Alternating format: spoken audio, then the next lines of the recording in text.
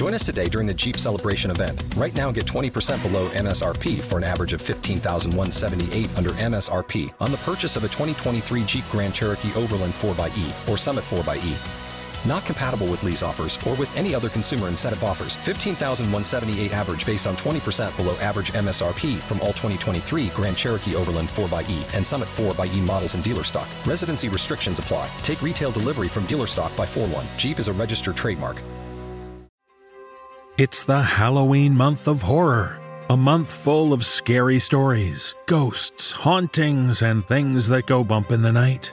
A time for the dark spirits to come out. But amidst the fun part of Halloween darkness, it can be tough to deal with the darkness you might be feeling inside.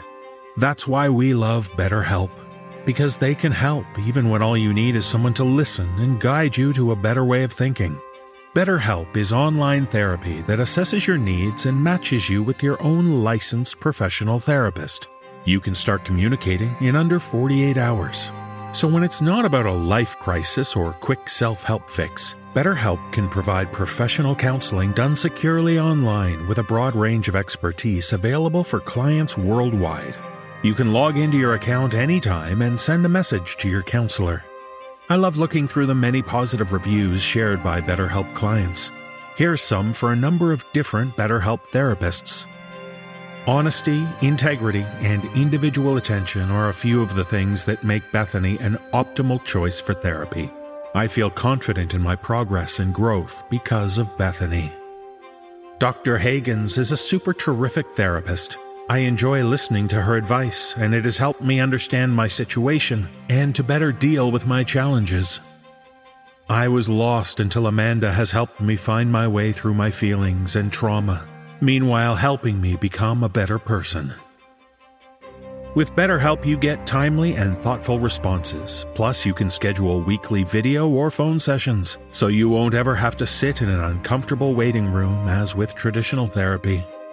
BetterHelp wants you to start living a happier life today. In fact, so many people have been using BetterHelp that they're recruiting additional counselors in all 50 states. So visit betterhelp.com/nosleep. That's BetterHelp, and join the over 1 million people who have taken charge of their mental health with the help of an experienced professional. This podcast is sponsored by BetterHelp, and No Sleep listeners get 10% off their first month at betterhelp.com/nosleep. And now, let's haunt our way toward Halloween as we start the show.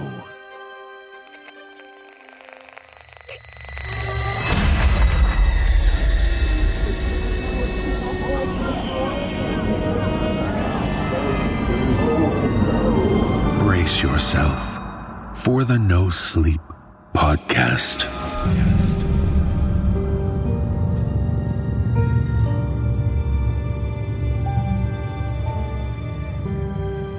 Welcome, sleepless listeners. I'm your host, David Cummings. We hope you're fully stocked with Halloween supplies by now. Lots of candy, lots of spooky decorations, ghoulish costumes, and lots of creepy Halloween-inspired music to set the delightfully dark mood. What's that? You find yourself lacking good Halloween music? Then look no further than our very own macabre maestro, Brandon Boone.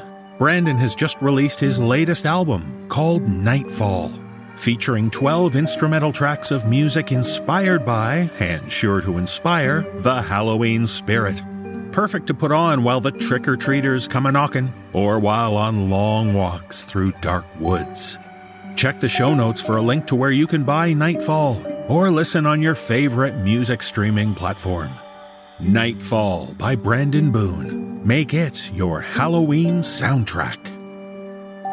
And if you'd like to see Brandon perform live in concert, and you're near the Brooklyn area, you're in luck. Brandon will be performing at the Sleepless Spectacular Horrifying Halloween Variety Show on October 17th at the Bell House in Brooklyn, New York. And yes, there will be actors like me, Mary Murphy, Mike Del Gaudio, Graham Rowett, and Sarah Olivia performing while Brandon plays his music, but that's okay. It will be a wonderfully entertaining live event. Check the show notes for a link for tickets right now. You don't want to miss out when the show sells out. And so, Halloween is fast approaching. Let's get the party started early and start the show. In our first tale, it's time to put on our best costumes for a Halloween party. We join a young woman who's ready for some fearsome festivities at the Sigma Alpha Epsilon frat house for their annual Samhain soiree. But in this tale, shared with us by author Caroline Diorio, we discover that this party might have a rather strange gatecrasher. Performing this tale are Nicole Goodnight, Atticus Jackson, and Graham Rowett. So when you're choosing a costume, maybe you'll want to dress as a Ghostbuster. At least that way you might stand a chance if you come up against the Farwood Phantom.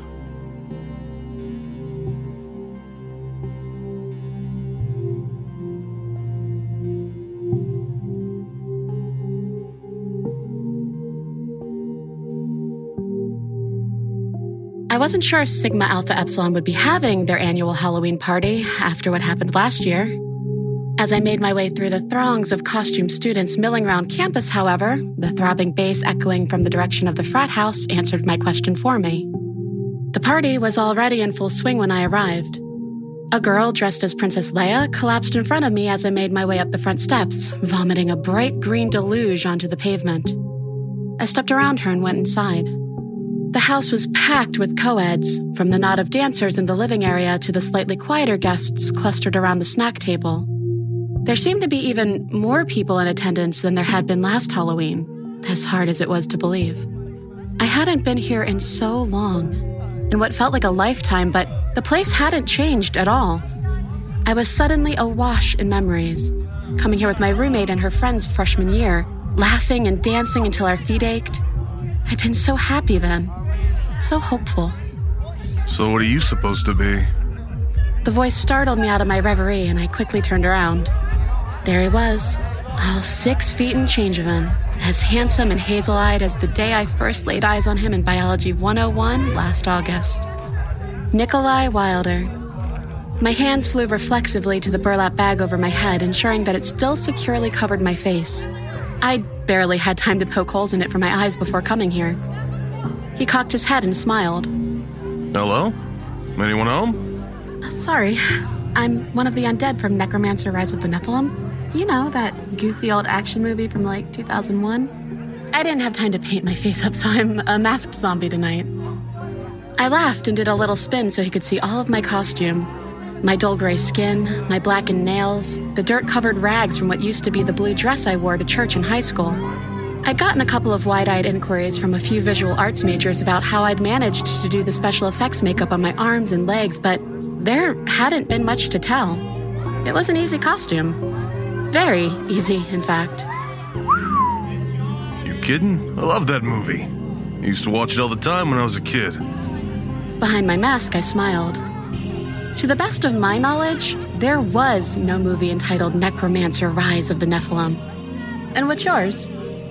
He glanced down at his crisp suit, at the little name tag on his lapel that read, "I'm sorry." I'm a formal apology. I love it. Thanks. My name's Nikolai, by the way. Nice, I'm Sarah. Have we had a class together this semester?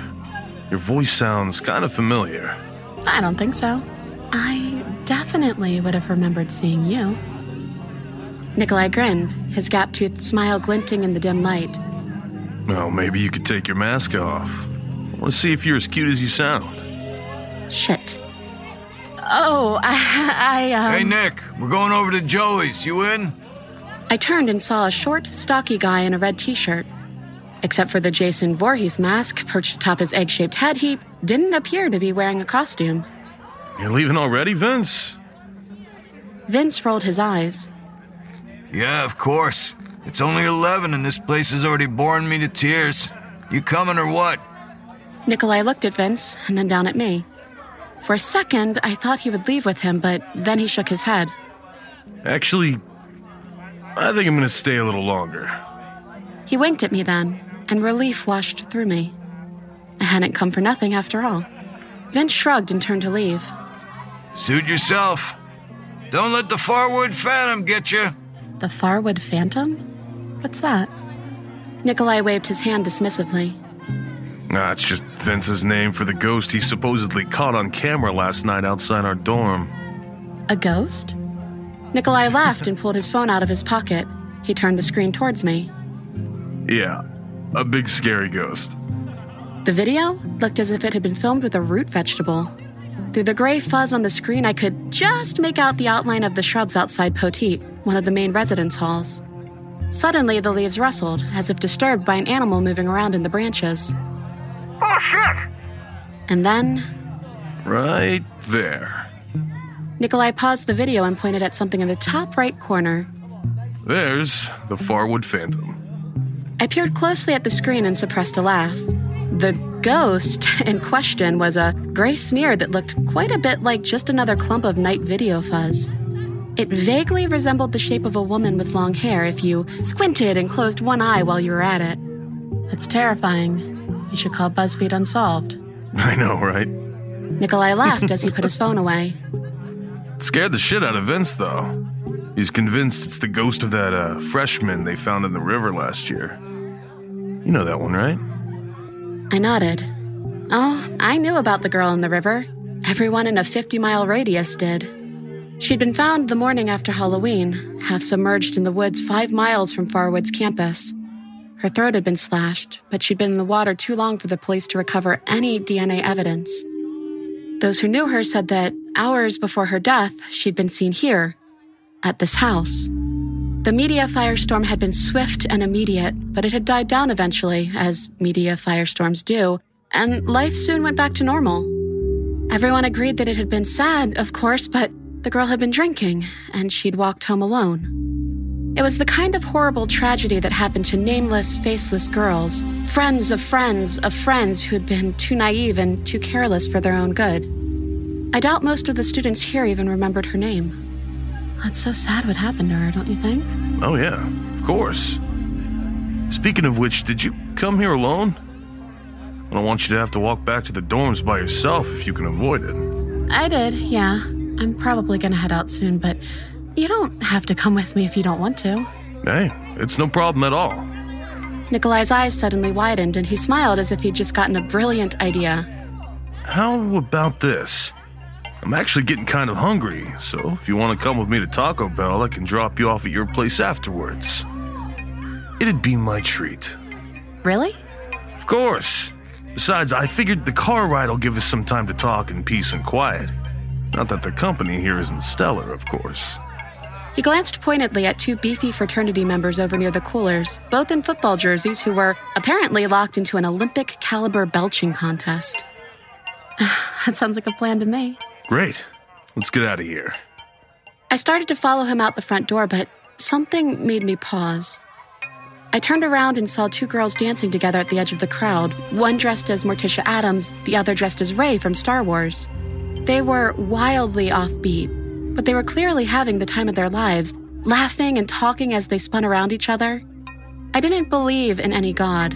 Not then, not now, but I prayed to whatever was listening that they would make it home safe and sound, along with every other girl in this house. Hey, Sarah, you still coming? I closed the door behind me and stepped out into the night. For all his talk of being able to chat in peace and quiet, Nikolai had been virtually silent from the moment I shut the passenger door. The Taco Bell we were supposedly going to was just a mile or 2 away from campus, but we'd been driving on a darkened black road for almost 20 minutes now. Are you taking a shortcut? Nikolai looked at me then and smiled. His eyes looked so different than they had at the party. Flat and round and hungry, like those of a shark. Yeah, a shortcut. I didn't talk to him after that. I just stared out the window up at the fat orange harvest moon that watched us like a voyeur. When the car finally came to a stop, we were in a small wooded clearing. Even in the dark, I knew the place. Nikolai turned off the car and smiled at me. Why did you bring me here? Nikolai reached over and stroked my arm. Through the thin material of my sleeve, his hand was feverishly warm. Like I said, I want to get to know you. His voice was soft, gentle, like a babysitter trying to get an obstinate 4-year-old to eat her dinner. Why don't you take your mask off? I just stared straight out the windshield. What if I don't want to? Nikolai reached over and locked the doors. Take your mask off, or I will. I looked at him for a second, not saying anything. Then I leaned over towards him so that the edge of the burlap bag dangled a little. You can take it off for me, if you'd like. Now, was that so hard? He reached over and began to lift the bag off. Just relax, all right? As long as you don't freak out, I promise I'll... The words died in his throat when he saw my face. For a moment, he just stared at me, his face a pale mask of terror. Oh, what's the matter, Nikolai? Am I not as pretty as I was last year? Nikolai frantically grabbed for the handle of his door, but fear made him clumsy. When he fumbled with the lock, I reached over and clamped my hand over his right kneecap. I was stronger in death than I had ever been in life, and I felt the bones crunch beneath my fingertips, as delicate and fragile as eggshells. The scream that tore its way out of Nikolai's throat didn't even sound human. He finally managed to open the door and he fell out of the car, scrambling backwards with his hands and one good leg. Someone help, please! I smiled. We were far enough away from the town that there wouldn't be anyone to hear us for miles around. He'd made sure of that. I opened the passenger door and walked calmly around the car. Nikolai had only managed to crawl a few yards away by now. He reached into his pocket and whipped out a pocket knife, the blade of which glinted in the dim light of the moon. Stay back. I'm warning you. I slowly walked towards him. When we were less than an arm's length apart, I crouched down, laid my hand over the knife in his hands, and slowly pushed it down. For a moment, I just let him look at me, at my sunken cheeks, at my empty eye sockets, at the torn flesh of my throat, now brittle and curled as dead leaves. Nikolai, do I look like someone who bleeds to you? He began to cry then, so pathetically it almost made me feel sorry for him. Almost. It had been raining the night I was murdered. I'd come to the party with my friends, but I'd stayed longer than them because I wasn't finished dancing yet. The light drizzle that had started when I had arrived had become a downpour by the time I'd left. And it was cold. So numbingly cold. When I was about halfway back to my dorm, Nikolai had pulled up beside me in his car and offered me a ride. I should have ignored him and kept walking. I see that now. I saw that then. But any apprehension was drowned out by the promise of getting out of the rain and into a warm, dry car with the guy I'd had a crush on since the beginning of the semester. But maybe it wouldn't have been enough to refuse his offer. Maybe, even if I had said no, he would have gotten out and dragged me into the car with him. Or maybe he would have just moved on to another girl, one more trusting. And that's why I came back, why I clawed my way out of the grave on the anniversary of my death. Call it the power of Halloween. Call it a spirit who couldn't rest. Call it whatever the hell you want. All I knew was that I couldn't let Nikolai do to another girl what he'd done to me. When Nikolai's sobs had turned into dry, broken heaves, I cupped his chin in my hand and forced him to meet my eyes. Why? I don't know. Okay? I panicked. I knew you would tell if I let you go. I'm sorry. You have to know that I'm sorry. I've thought about it every single night for the past year. I can't eat. I can't sleep. I feel so guilty I can't breathe with it. I'd do anything to go back in time and take it back. You have to believe me. That was such a load of horseshit that I almost burst into laughter. Guilty my half-decayed ass.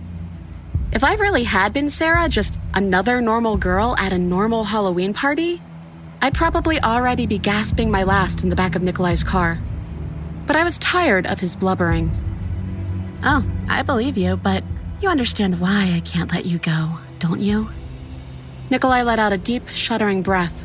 Then finally he nodded. Just make it quick, okay?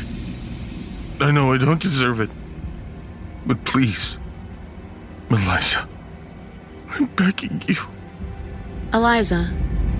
My real name seemed so foreign coming from him. Until it had been splashed across the headlines, I doubt he'd even known what it was. I reached forward and rested my hand on his chest, felt his beating heart beneath my fingertips. You took your time, and so will I. I was the only one around to hear him scream.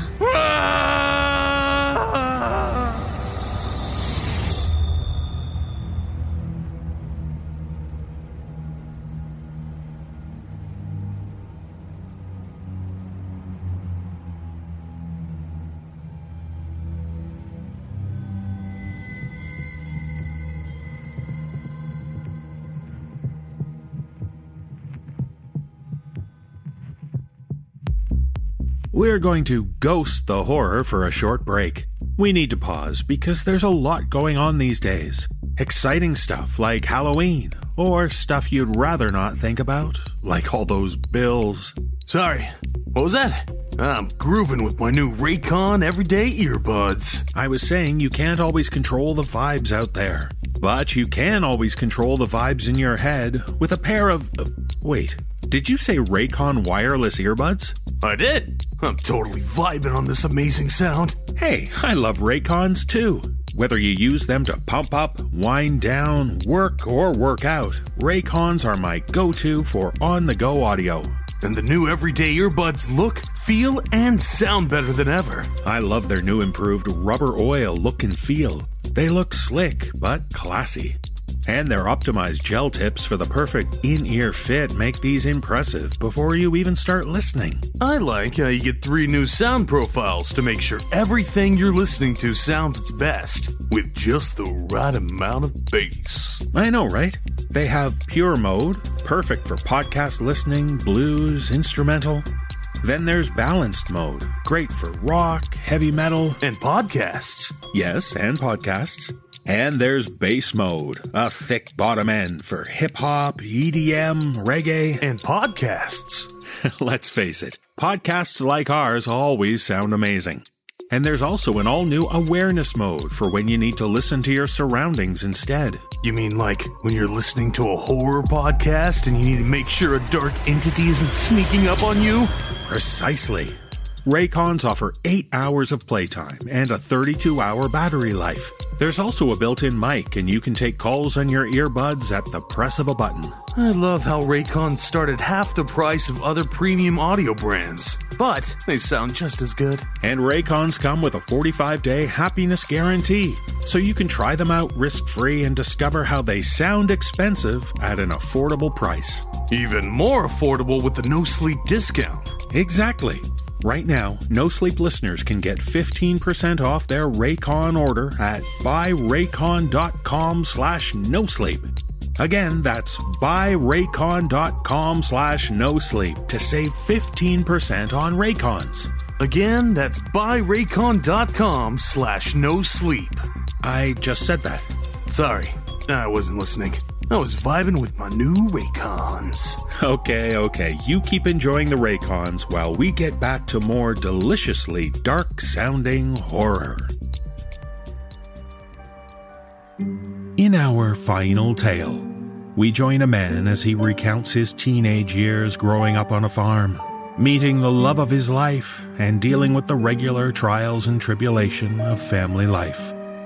But in this tale, shared with us by author Blair Wolfe, we discover that life on this ranch is a little more dramatic than normal, thanks to a certain structure looming tall in the center of their lives. Performing this dark tale are Graham Rowett, Sarah Thomas, Jeff Clement, Aaron Lillis, and Jesse Cornett. So think back fondly on your first kiss. Remember the delicious coolness of sweet iced tea on a hot day. But don't forget that haunted summer in the shadow of the Black Silo.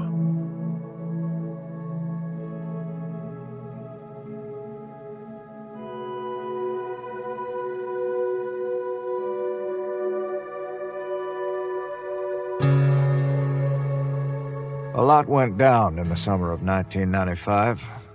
But clear as crystal, I remember how I was falling hard for Miss Abby Lacey Caskell.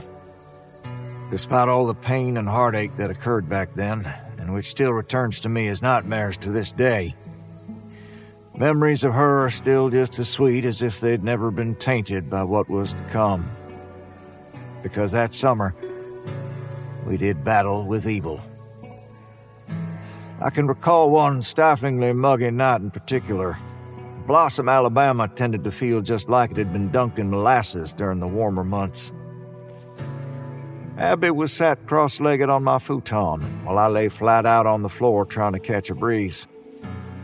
We were deep in debate regarding a particular poster I'd recently acquired and fixed to the slanted wall directly across from the futon where I slept. Said poster featured blonde bombshell Miss Pamela Anderson, or rather her beloved and pleasantly bouncy Baywatch character C.J. Parker in her infamous little red swimsuit. She stood with her hands on hips, glaring saucily into camera, and to my 17-year-old brain, it felt just as if Pam was directing those come-hither eyes my way.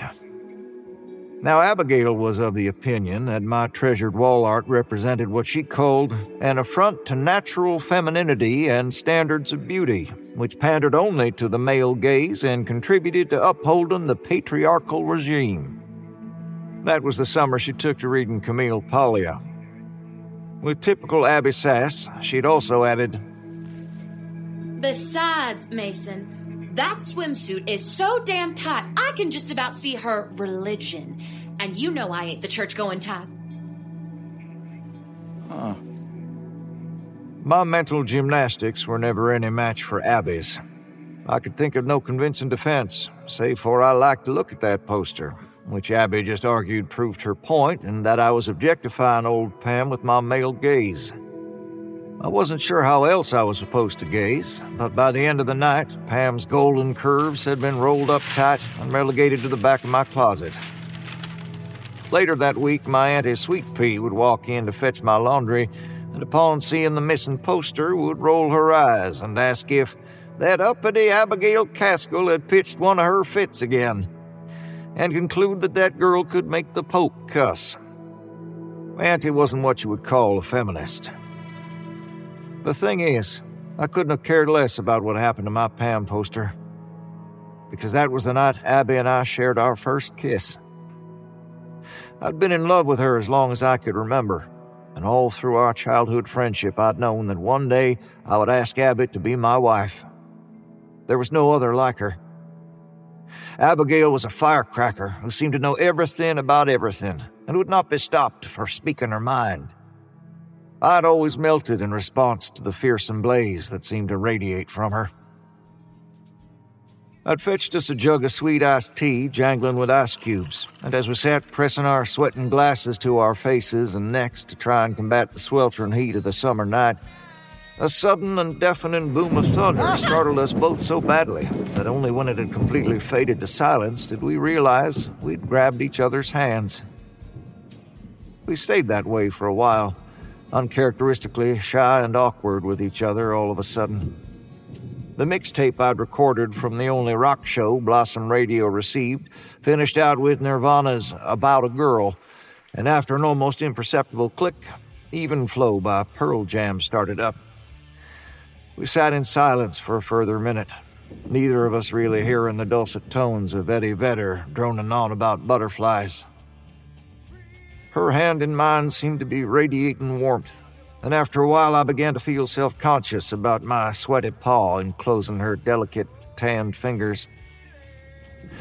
I put my glass down on the side table, dropping it harder than intended, which seemed to snap us both back to reality somewhat.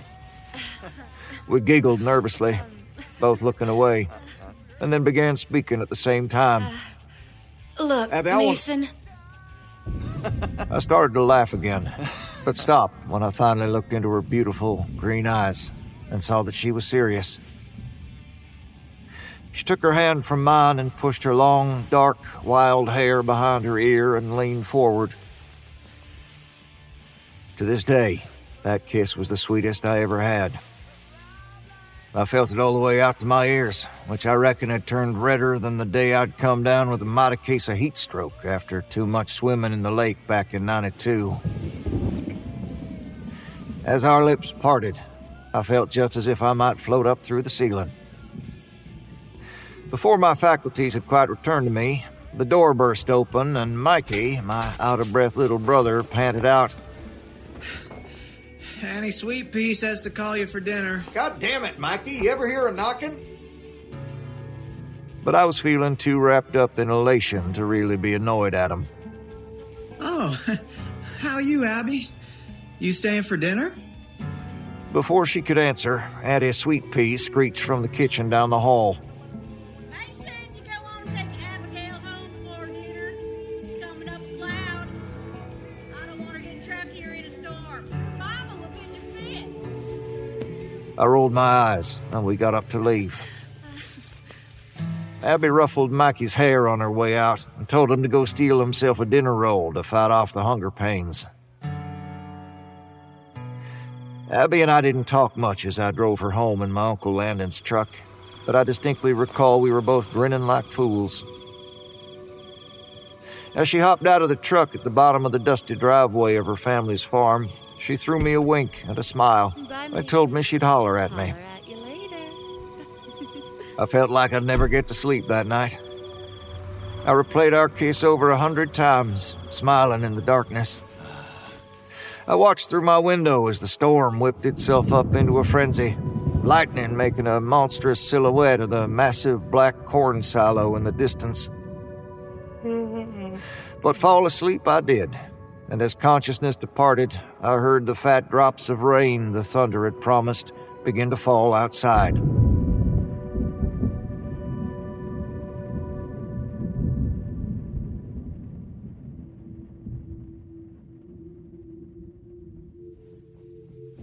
The next day was sticky and overcast, with a sickly yellow hue to it I didn't like one bit.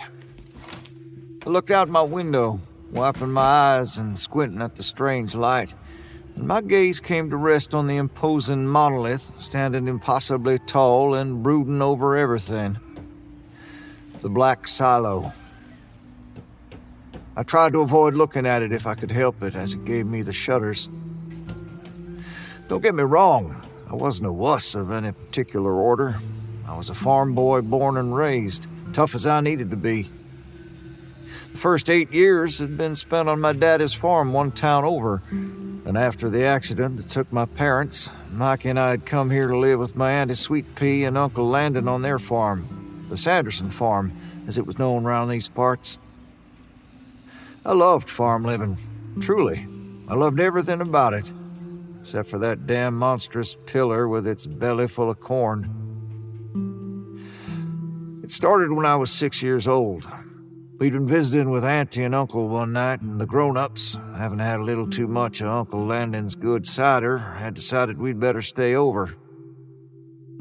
They'd put me to bed in the room that, unbeknownst to any of us back then, would later become my bedroom, and trusted, in the way of adults who've forgotten what it's like to be a child, that I would nod off to sleep without any trouble. It was still early in the evening, however, and I wasn't ready to be gotten rid of quite so easily. I decided to spy on them. Pretending they were a gang of supervillains led by Auntie Sweet Pea, who I figured had a silly enough name to be a comic book character already, I would be Batman, sticking to the shadows and creeping through the rickety house soundlessly.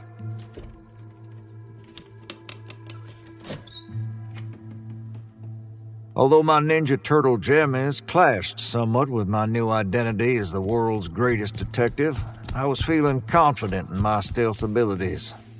Besides, the criminals were all fairly sloshed and unlikely to spot a tiny Ninja Turtle-clad Batman in their midst. As I left Mikey asleep behind me and creeped closer to the living room where they were gathered, their mumbling turned into real words, punctuated by shrieks of laughter. I heard a lot that night. Some of it made me blush and feel an embarrassed kind of giggle rise up in my chest, which I had to squash down with force. There was talk of a young woman named Mary Lou, who my father proclaimed was probably drier than a popcorn fart. I'm still not entirely sure what he meant by this. All I know is the word fart is comedy gold to a 6-year-old. Settled in my hiding spot under the dining room table, with a good view of the goings-on, I eventually began to nod off as the grown-up talk simmered down. Having burned off their drunken energy, their lively conversation gave way to quieter talk of old memories.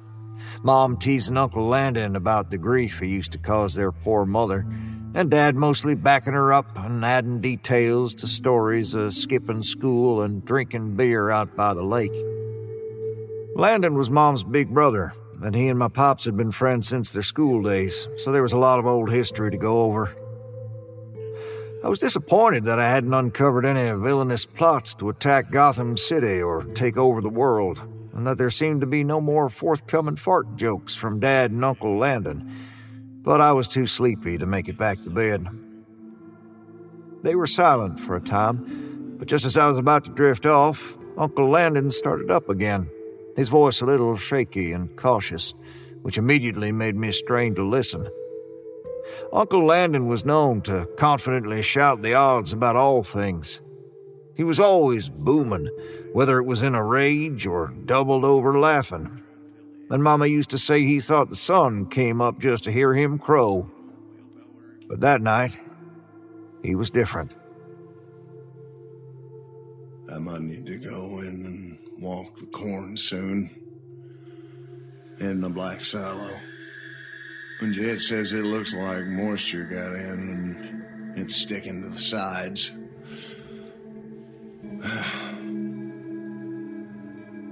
Now, walking the corn can be dangerous. Grain can stick together and build up inside the silo, and sometimes it takes a man to get up inside and unstick it. What you want to watch out for is what's called a bridge, where it seems like the corn you're standing on is steady, but it's actually just packed together on top with a gap underneath. If you break through a bridge, you can be sucked down into the corn in no time, submerged in 3 seconds or less. Apparently, the pressure is so intense, it feels like your whole body is being squeezed by one of those blood pressure cuffs they put on your arm at the doctor. Corn poking into every inch of you until your skin resembles a golf ball. Most brain deaths are as a result of suffocation. The pressure can force so much corn into a person's mouth and nose that their jaw unhinges and their lungs fill to bursting.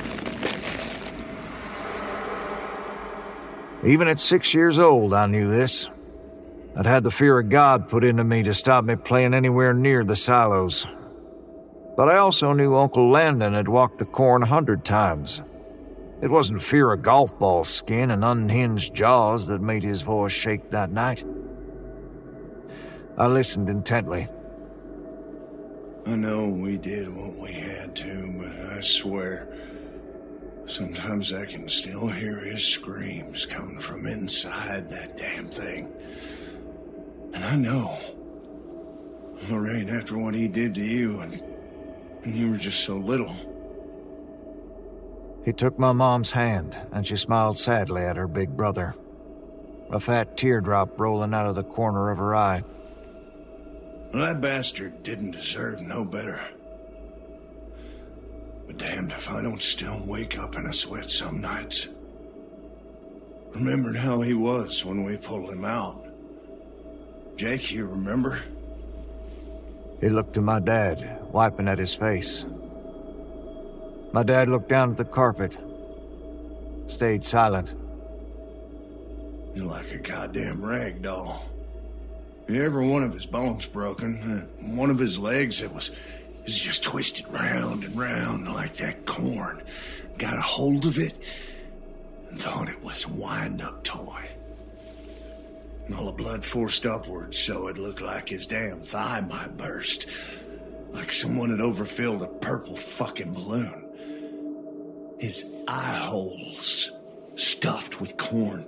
And I remember thinking, my God, his eyes got teeth. Oh, Lord, Landon, now enough of that.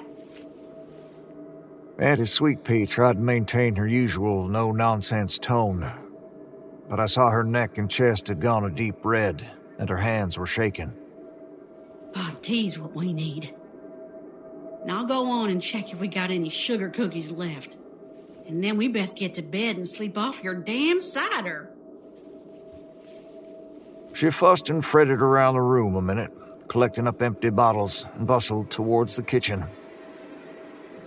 She walked right by my hiding spot, and I heard her let out a shuddering breath as her stocking feet hurried by.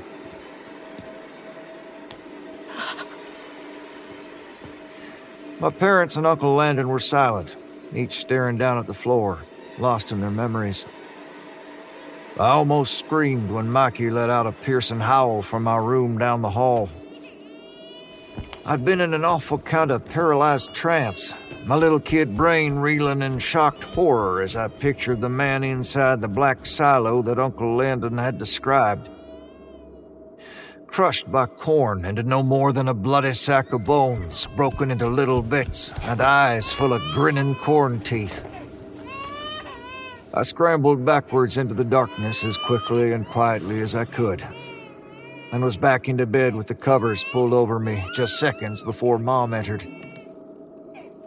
She picked up Mikey, who was still just a baby then, and took him out into the hallway to gently bounce him and sing sweetly into his ear until he calmed. My heart was pounding so hard I was scared she'd hear it. The curtain blew in the breeze, and as it fluttered, I caught sight of the black silo. And I swear I heard it, far off and distant, but undeniable. A tortured screaming, and the animal, guttural noise of a man drowning in corn.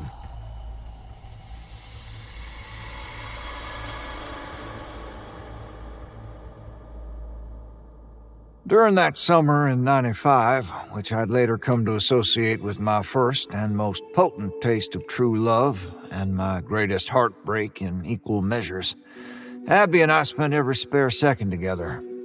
Sometimes I wonder if I hadn't been so blinded by happiness, so absorbed in Abigail's sweetness, would I have paid more attention to what was going on with Mikey. At 12 years old, my little brother wasn't your usual prepubescent, obnoxious little hanger-on like other boys his age. He was happy to entertain himself for hours on end. Once I caught him reenacting an entire Elvis show in front of the mirror, his hair coiffed into an exact likeness of the king's with the aid of Auntie's extra hold hairspray. When he spotted me, doubled over and just about crying with silent laughter, the kid just grinned and broke into an enthusiastic rendition of Can't Help Falling in Love with renewed vigor, just enjoying the fact that he'd made me laugh. That was Mikey. He didn't get embarrassed. He was never self-conscious. He was just happy to make other people happy. But things changed that summer. Things changed, and I should have been paying attention. When we sat down to breakfast, which always consisted of bacon, fresh-laid eggs, and pancakes, Mikey wasn't piling his plate high like usual. Where before he'd filled every silence, making Uncle Landon roar with laughter as he regaled us with tales of stories he planned to write, hilarious observations about the kids and teachers from school, or a funny dream he'd had. Now, Mikey would barely meet our eyes. After a few days of this, Annie Sweet Pea asked if he was feeling all right, if he wanted to stay in bed and skip his chores a while. Mikey, you okay, honey? He replied that he was fine. He just hadn't been sleeping too well. I'm fine. The dark rings around his eyes seemed to support this theory. I remember making a crack about him looking like a raccoon, which he responded to with a tepid smile that didn't reach his eyes. I think I even asked him if a vampire had been at him, as pale and drawn as he was. We'd recently watched a rerun of the Salem's Lot miniseries on TV, and I remember thinking he was taking on an unhealthy resemblance to Ralphie Glick, the little vampire boy. I shuddered as I pictured Mikey floating and tapping outside my window. That scene had made us both hide behind the comforter we'd dragged onto the sofa with us. I didn't pay much mind, and as Annie Sweet Pea looked on worriedly, her already pinched face tightening up another notch as he excused himself from the table after barely a few mouthfuls again. Excuse me. I'm going to my room. I just shrugged as I wolfed down my pancakes. Puberty? I swallowed a syrupy mouthful before hurrying off to meet Abby. Milking the cows was one of my jobs, which I remember I found particularly enjoyable that day, as Abby, now officially my girlfriend, sat on a bench nearby and kept me entertained. Due to Uncle Landon's eccentricities and a powerful desire to never be boring, there wasn't a Daisy or Buttercup to be had in his barn. All his cows were named for Greek goddesses. I was working on Calliope and about to move on to Hera, trying not to laugh too hard at Abby's silliness and startle the ladies, as Uncle called them. Today's hotter than a jalapenos coochie.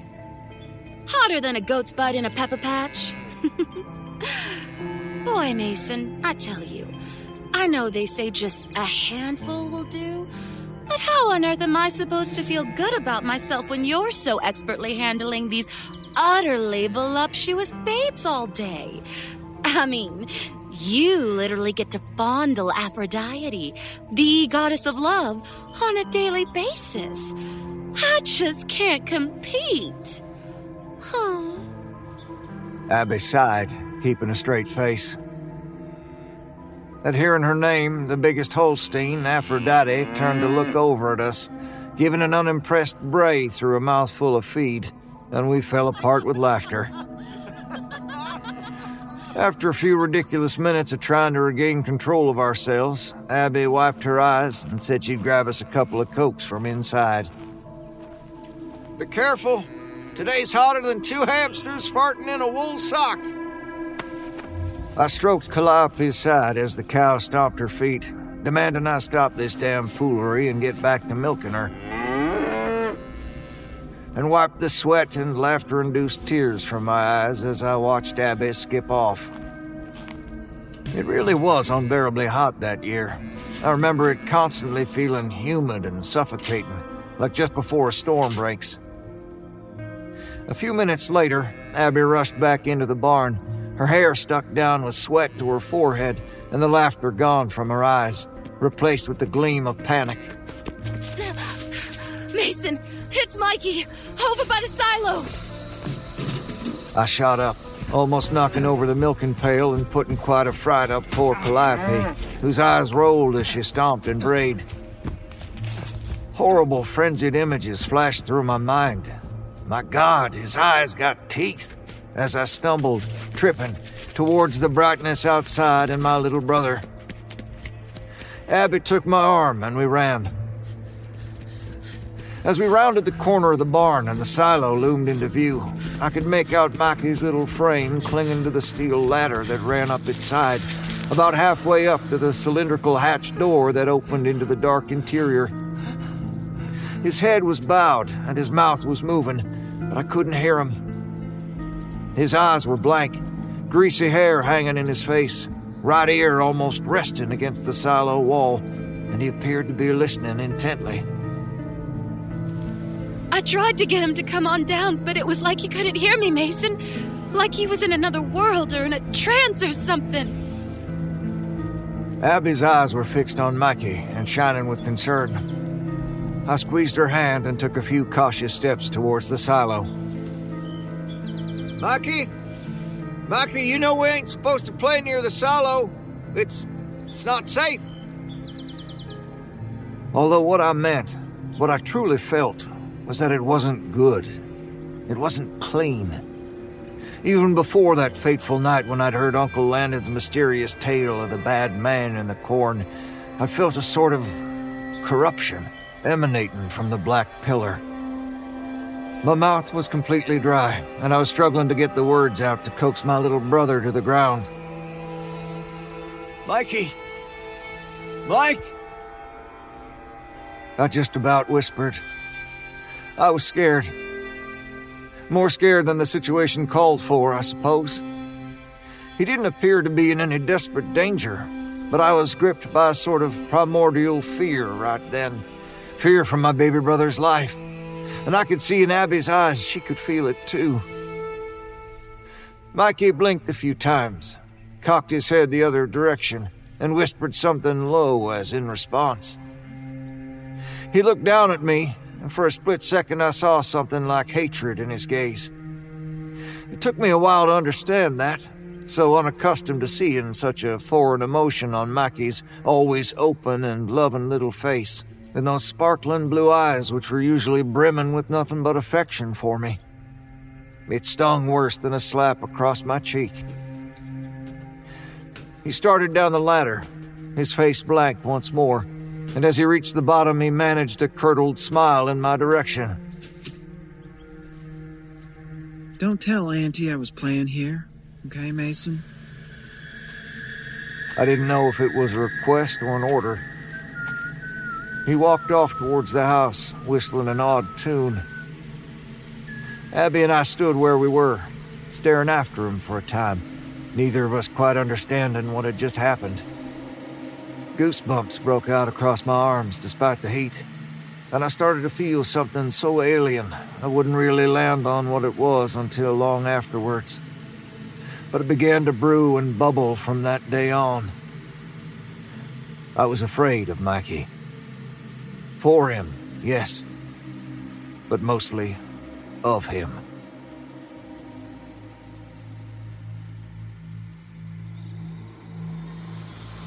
A few nights later, I awoke, sweating from a terrible dream. In it, I'd seen our farm in a state of rot. The grass turned gray and diseased. Every inch of land dead and unyielding. I walked over the blackening earth to the barn, terrified but unable to turn back, as is the way in dreams, knowing that only dread and madness awaited. The barn lay in darkness, but I could make out the humped shapes of Uncle's prized Holsteins, his cow goddesses now silent and unmoving. Amid the heavy death, I felt the presence of something putrid and wrong, watching me and smiling in the darkness. Against my will, my feet moved me deeper into the barn, deeper into the fecund atmosphere of whatever crouched there. I could make out the sound of something snuffling and gulping, and the hideous sound drew me on. Stepping over the bodies of the cows, which lay ripped open and leaking awful, I found myself in the furthest corner of the large building, staring down at Aphrodite, my favorite cow. I remembered stroking her soft nose and patting her strong back as she was milked.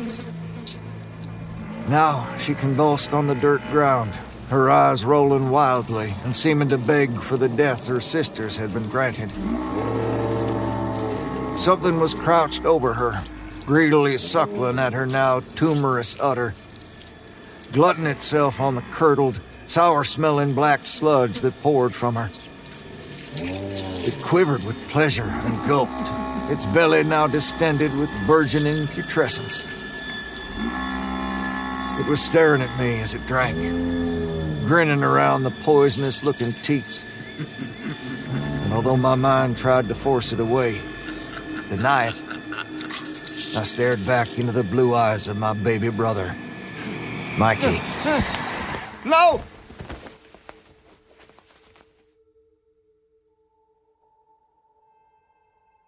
Abby came over early the next morning, and I told her about my nightmare. The rotten stickiness of that terrible dreamscape still clinging to me, still making me feel unclean.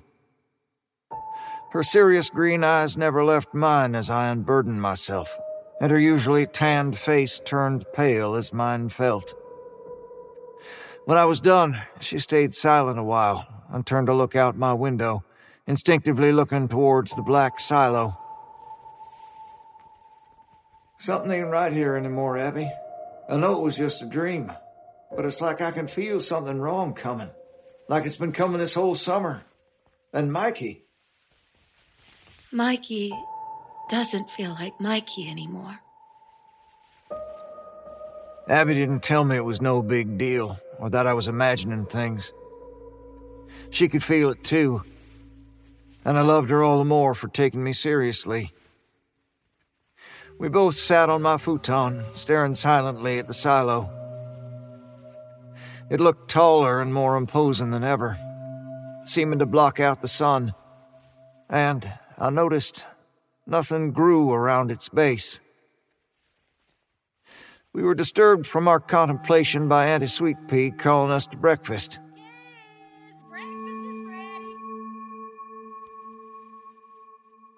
As we entered the kitchen, she was bustling about, laying the table with the usual stacks of pancakes and eggs.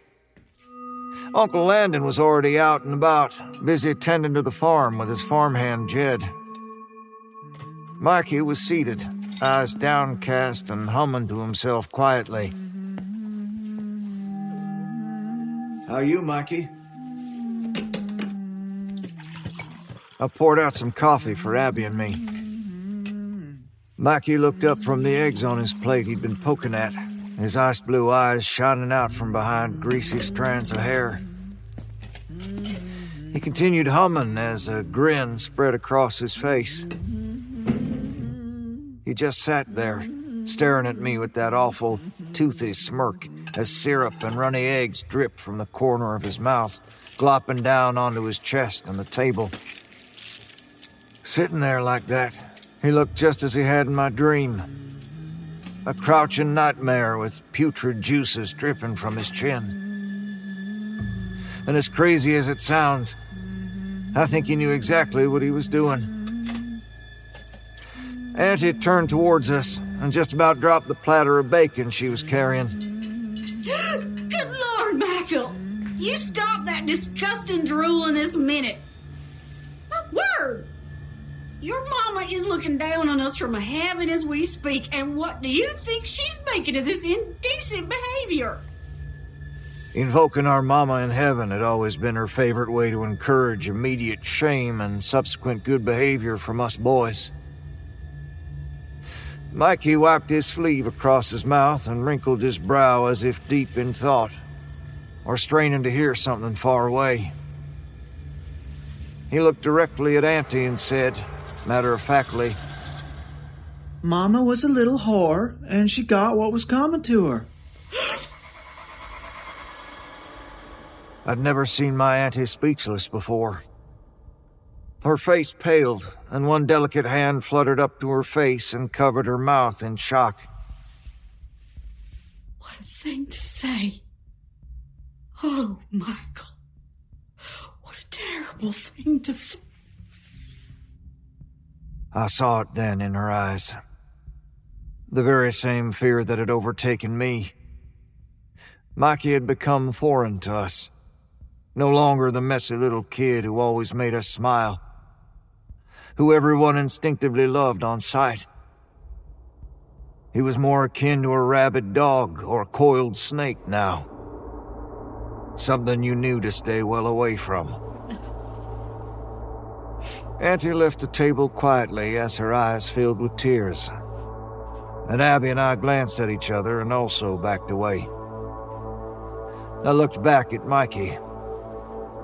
He was still grinning, blue eyes flashing, and I watched as he snatched up fistfuls of uneaten breakfast from the platters and shoved them into his mouth gorily.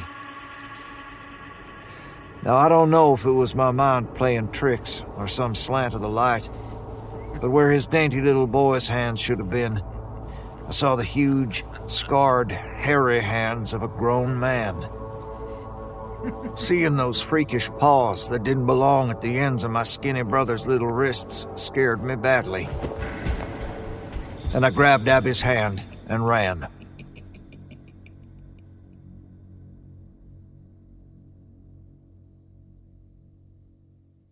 In the days following the incident at breakfast, Uncle Landon and Auntie drove Mikey into town to see the doctor, as she was convinced he'd come down with some malady or other. I hoped she was right. But deep down, I knew better. The doc didn't find anything wrong. In fact, he walked out of his office, ruffling Mikey's hair, the two of them having a fine old laugh. He told my aunt and uncle that Mikey was healthy as an ox, and a sweet kid to boot. It should have been a relief. I made several attempts to talk to my little brother, to get him to come play catch out back like we used to, or go for walks with me and Abby, but he always wriggled out of it by claiming he was tired, or that he needed to go do something. Or he'd just stare at me with his frightening, blank eyes until I let him be. There were no more incidents of him being outright cruel or vicious. It seemed as if he was just fading away, which was somehow even more frightening. I started to realize that Mikey might be lost to me forever. What had started as the best summer of my life was curdling into a sour, sticky nightmare that not even Abby's sweetness could drag me out of. One sweaty night, I awoke to a pressure near my feet. Something more sensed than actually felt. Groggily emerging from a fitful sleep, my sweat turned cold on me as I realized someone was there with me, whispering. I stayed still and tried to keep my breathing even so whatever it was would think I was still asleep.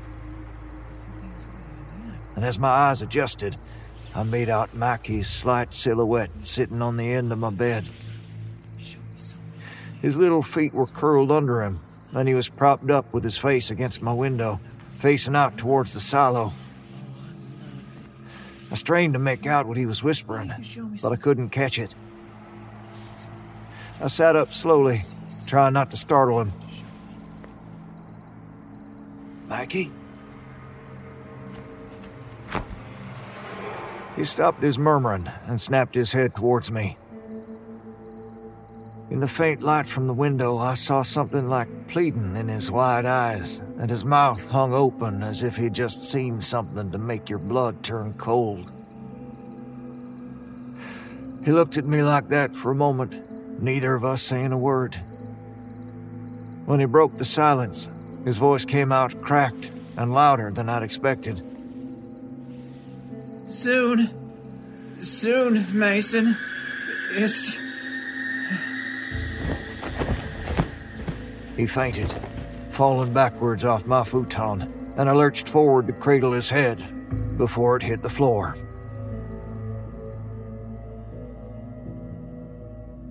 One blisteringly hot Sunday towards the end of that fateful summer, Abby and I were returning to the farm following a day of swimming and sunning ourselves at the lake. The day had been full of laughter and sweet kisses, and had lifted my spirits to soaring. I'd begun to feel like maybe Mikey had just been feeling a little off, like maybe it really was just puberty hitting him like the freight train it was, and we could put this awful business behind us. I planned on sitting him down that night and summoning all my older brother wisdom for a real heart-to-heart. I was a stupid fool in love, my common sense clouded over by the glow in my heart that I thought could somehow radiate out of me and into everything I touched. We were laughing and swinging our clasped-together hands as we rounded the bend and pushed through the shrubs that would bring us onto a path leading off from the barn. As we passed the barn and the silo came into view, our laughter dried up, both Abby and I shivering a little despite the ungodly heat. We squeezed each other's hands a little tighter.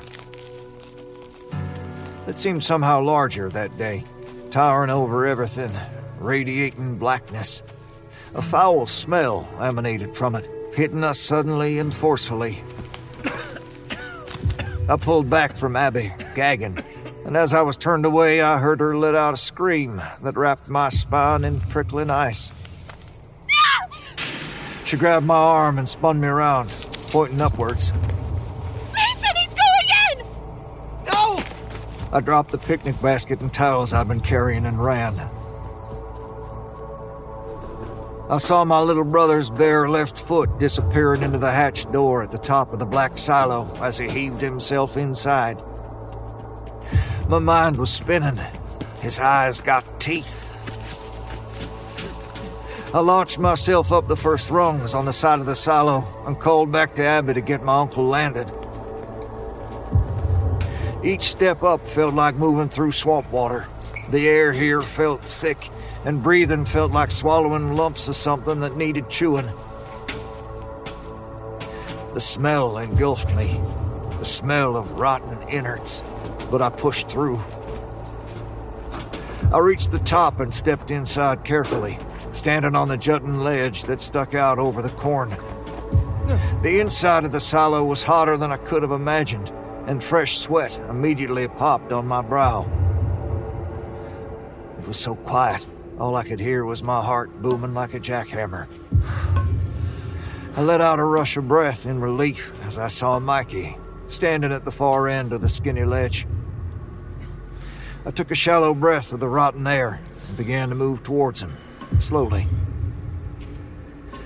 I reached him and said his name quietly, putting my hands on his shoulders. Mikey! Mikey looked around at me, tears running down his face. And for the first time in a long time, he was my Mikey, my sweet baby brother. Tears poured from my eyes, too, and I smiled down at him. Let's go, Mike. I tried to gently steer him towards the hatch. I'm sorry, Mason. I can't. It's too late now. He's here. He's here to take me to Mom and Dad. I didn't know. The corn started moving. We both heard the low rumble begin as it started shifting, as if some monstrous snake was ascending from the bowels of the silo, slipping and sliding over itself. The smell grew overpowering. I stood frozen in terror, gripping Mikey's shoulders like a vice, and caught glimpses of something gray and slippery as the corn tumbled and swelled. The corn suddenly seemed alive, like a vat of writhing maggots, or like the scurrying of thousands of woodlice exposed to the light. I pulled at Mikey desperately, but he took a step forward, seemingly hypnotized by the rustling and swelling below. Mikey, no!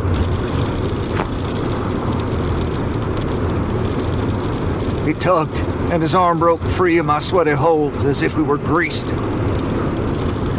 I watched my little brother fall forward and screamed again, lurching to grab him and almost going over myself. I reached him just in time, holding onto his hand with both of mine. I lay on my belly, stretched as far as I could over the ledge where he hung. As I looked down into his face, tears falling freely and blurring my vision, I saw his eyes finally clear. I saw as the reality of what was happening finally reached him, and his blue eyes widened. His mouth contorted into an O of true terror.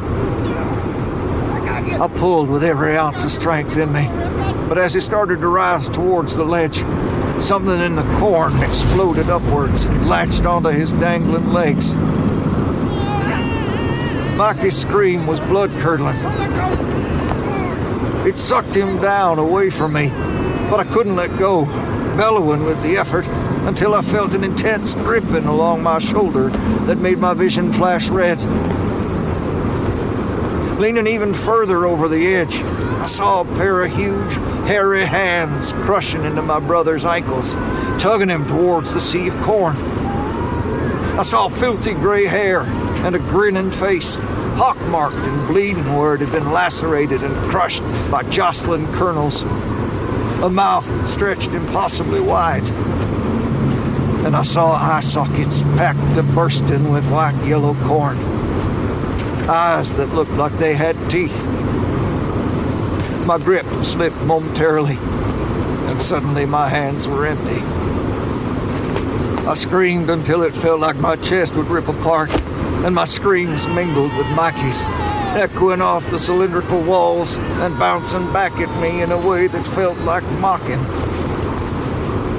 I watched as Mikey was pulled under, saw his legs twist as the corn grabbed at them like a solid tornado. His face turned purple as blood was forced upwards, and his beautiful blue eyes filled with red as blood vessels burst. I saw corn dig and cut into every inch of his face and neck, forcing its way into his ears. And finally, cutting off his screams as it rushed into his nose and mouth, cracking his jaw open wide. And then, he was gone.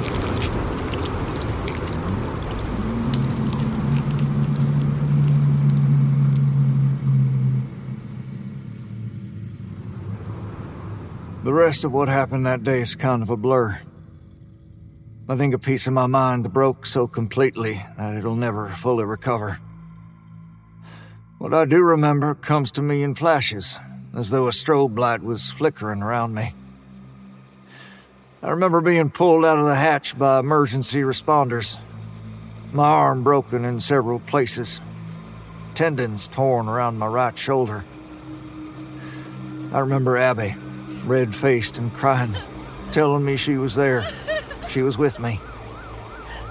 I remember Auntie Sweetpea, crumbled in the dirt outside the silo, inconsolable.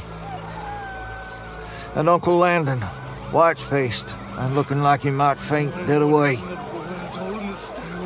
And I remember being taken away to the hospital in a helicopter, rising in a swirl of dirt and dust and impossible noise. The paramedic with me told me to look down, perhaps to give me something to focus on besides my grief. When I did, I saw my family and Abby looking up at me. My shattered family. I saw some type of machine hooked up to the silo to empty out the corn so Mikey's crushed little body could be recovered, I learned later. And I saw a man standing next to the silo. Impossibly huge, gray-haired and grinning. He waved at me with one enormous hand. I watched until he was the size of an ant, staring, willing him to disappear, until I lost consciousness.